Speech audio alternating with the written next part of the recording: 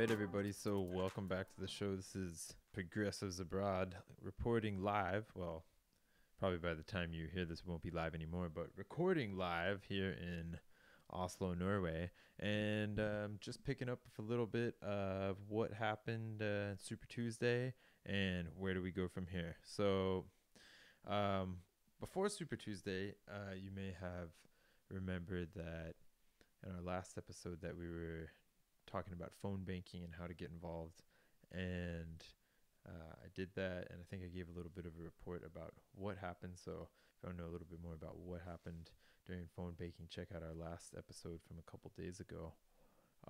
But to say the least, it was pretty difficult, entertaining, interesting to talk to people, but very difficult. I mean, man, we have a lot of work to do. I'm not gonna butter it up and sugarcoat it. There's a lot of work to still do too, with just the average person, the average random person you call up on the phone.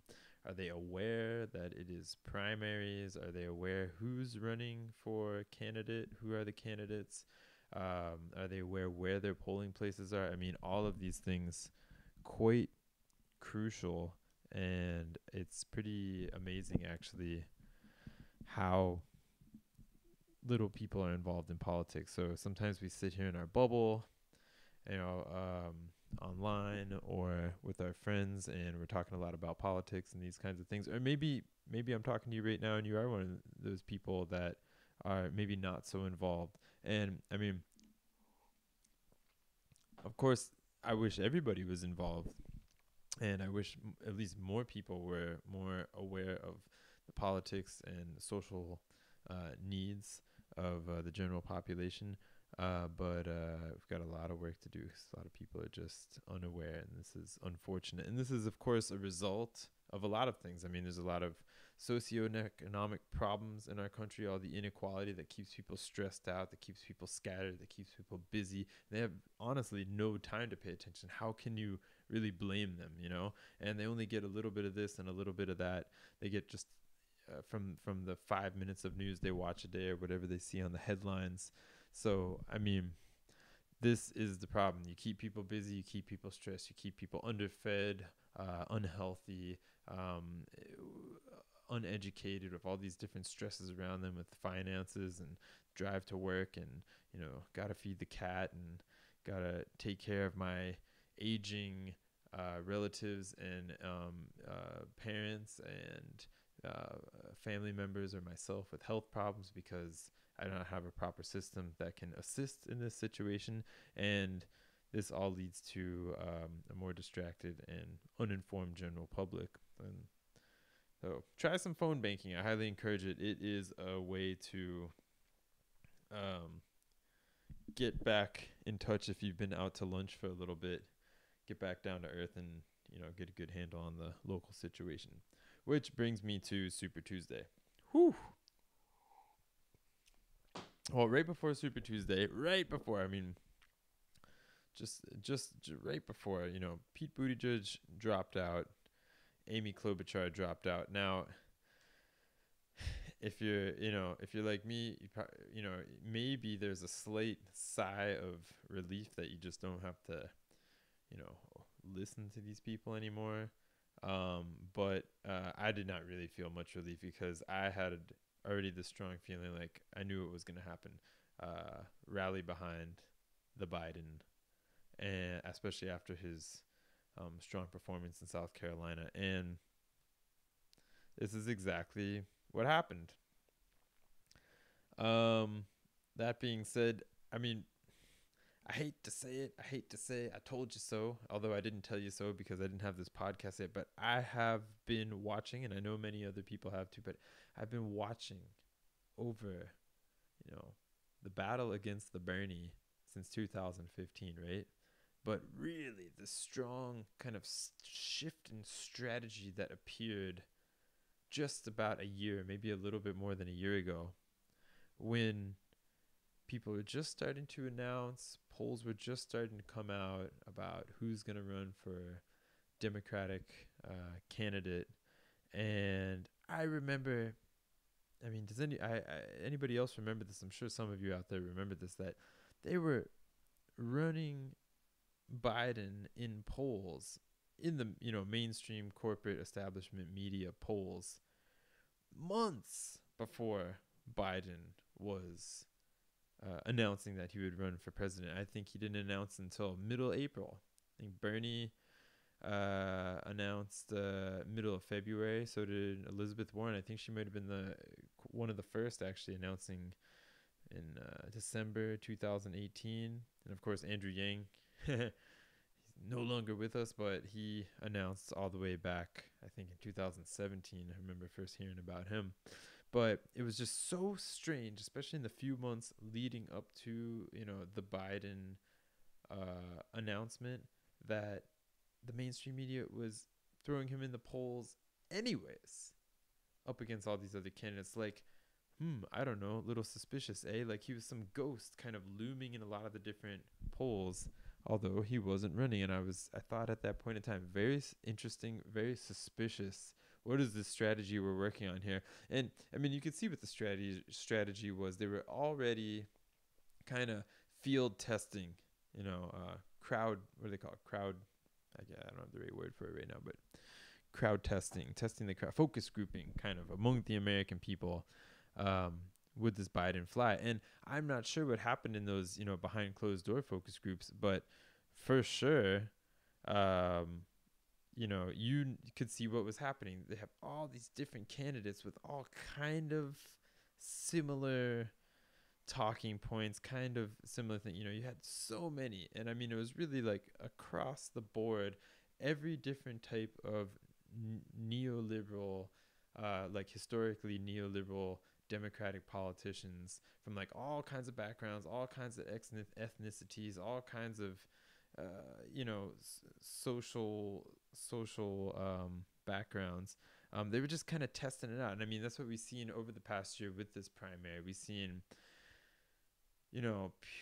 people start off a bit more towards the Bernie side, because I know that's popular. That's kind of like the flavor, the futuristic flavor of the Democratic Party right now, especially for young people.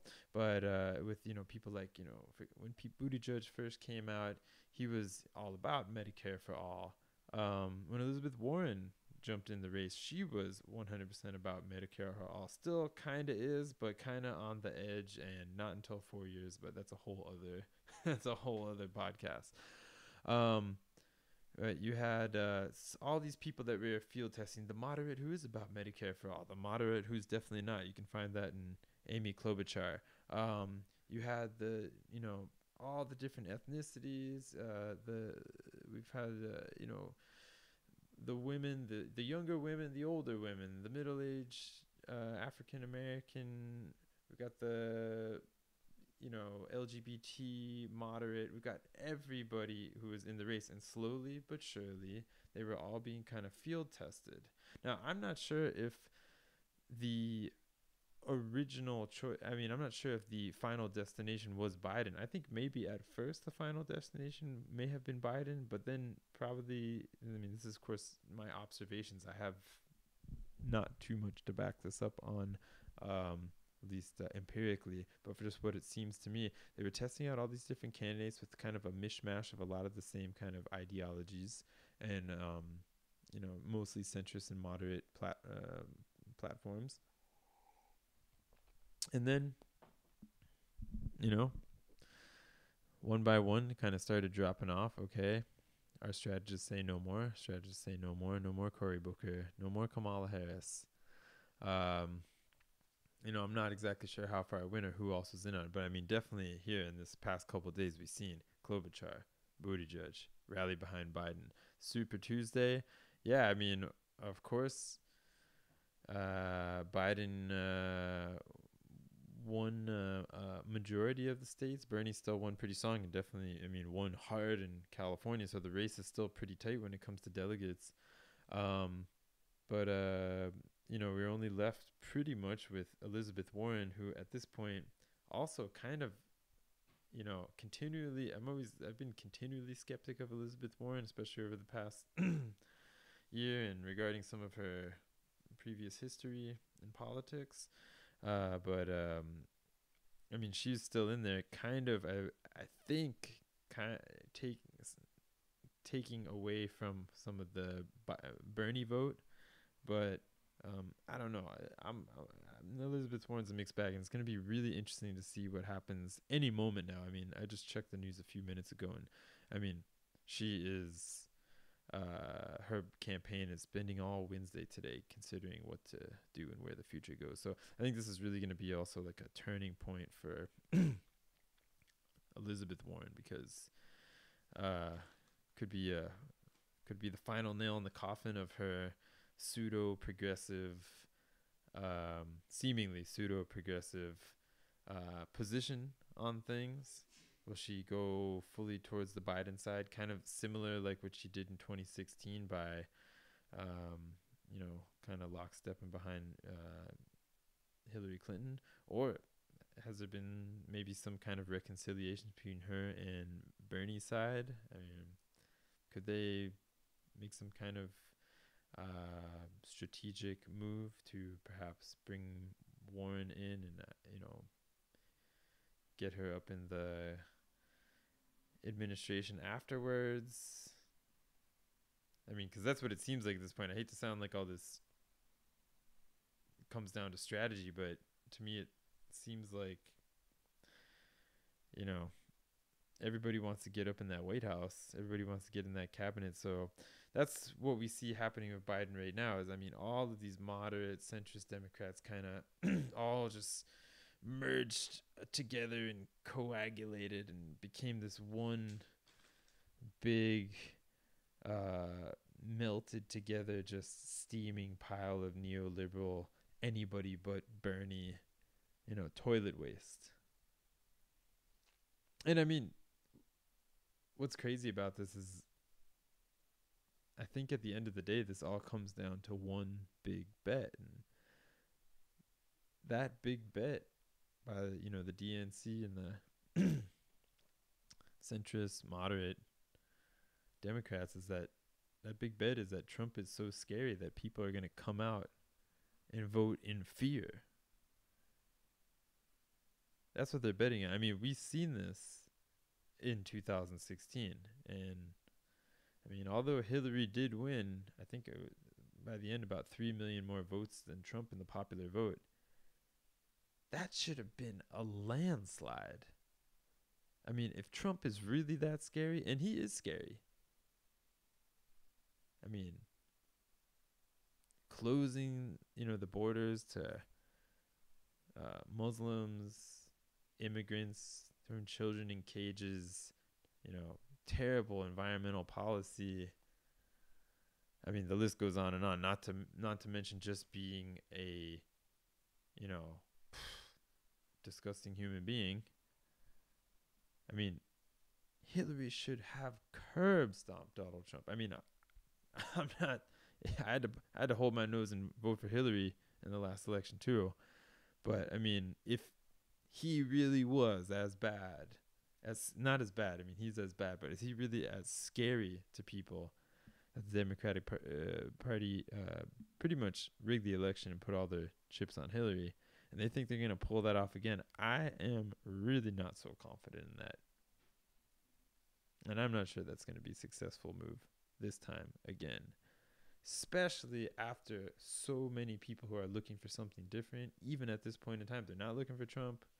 They're not looking for another centrist Democrat, but they're looking for somebody like Bernie or something else. I mean, I'm not sure those people are going to come out to the polls and just vote blue no matter who. I'm not confident of that. I mean, Trump, of course, is scary, disgusting, fascist, anti-immigrant, racist, whatever. I mean, he's terrible for the country and the world. But to revert back to old Joe, not old, but I mean old Joe, like, good old Joe. And that kind of government, that kind of neoliberal, like slow incremental, it's not even incremental change, it's like incremental downward spiral into the abyss of nothingness. Whew. I mean, I don't know. I'm I'm just saying, get out there and phone bank for Bernie. Get out there and do whatever you can to get that man elected, and also down ballot, getting all the other progressive candidates elected in your local elections. Because I mean, the one thing on the upside that all of this kind of weird, what seems like a lot of smoky backroom deals going on the moderate Democrat side, everybody kind of rallying in this kind of, Hydra, like 8-headed beast or whatever you want to call it, that seems like becoming Joe Biden. I mean, one thing that we can know from this is that they are afraid of Bernie big time. And they're not even just Bernie, but they're afraid of the movement behind him and what will come in the future. I mean, I'm pretty sure that at this point in time, these Democrats that are supposedly on the these Democrats who are supposedly so democratic, I'm quite sure that for them and their pocketbooks and their donors, it's safer to have a Trump president than a Bernie or Bernie style president. They're afraid, and they're afraid of the movement and all the other people that are going to come behind that in down ballot, local elections, state elections, and further candidates in the future. And it shows how much, even more than they're afraid of just these candidates, how afraid they are of the American people to get what they need: healthcare, education, a better environment, save the environment. We're in climate catastrophe, better infrastructure, all these things that would help the American people live better lives, live healthier lives, become more knowledgeable and more informed decision makers in the ballot box and in life. So, and when you put it like that, yeah, it actually sounds like a pretty terrifying future for your average corporate politician. So, yeah, that's what they're afraid of. So what now? So, yeah, it's going to be very interesting to see what Warren does. And I mean, I think what we're going to see from this new kind of gang of friends that is rallying and conglomerating behind Joe Biden is, it's going to be interesting. I mean, this is an interesting strategy that started quite a long time ago, over a year ago, I think, with the original polling, ghost polling, let's call it. And I think I wouldn't be surprised if, all of this is the strategy of the Democrats, the moderate Democrats so far. All of these different campaigns that have been going on, the Buttigieg, the Klobuchar, all these people, they've all been just rallying for each other, and now they've found their Trojan horse, which is the Biden, and they're going to be campaigning all over it. So all that Buttigieg, all that Klobuchar, all of that stuff has all been for this candidate. And that's a lot of support. That's a lot of advertising. And they may very well continue doing that. I mean, I don't know what else they have to do. What does Buttigieg else have to do than campaign for Biden? And who knows? Maybe ends up VP or something like that. Shall be interesting. If they do, it's still, I think, too soon to tell and worry about, what. It's good to start thinking about what'll happen at the convention. But I mean, in the saddest case scenario, we could imagine, all of these people are promised cabinet positions and they try to go for the brokered convention and then blow Bernie some crumbs. Say, oh yeah, take this little position in there and bring your voters in, and oof. Let's scrap that for now. I don't even want to think about it. It sounds very depressing. Get out there, phone bank. Share this, please, if you can. Share this podcast. We want to get this word out to more people. We got more interviews coming out soon. We just got to get the word out. We got to get that healthcare. We got to get that strong environmental policy. We got to get that new infrastructure. We got to get that education. We got to create healthy, wise people, not just in our country, but all around the world. And I mean, this is it. Climate got 10 years. A lot of people who are sick won't even be around for that then. A lot of people will be. So thanks for listening. Keep on doing what you can to get the people what they need. Please let us know what you think in the comments below. And don't forget to like us on Facebook. Sorry about our Instagram right now. It's been shut down for some mysterious reason. Please give us a shout. Progressives Abroad. Over and out.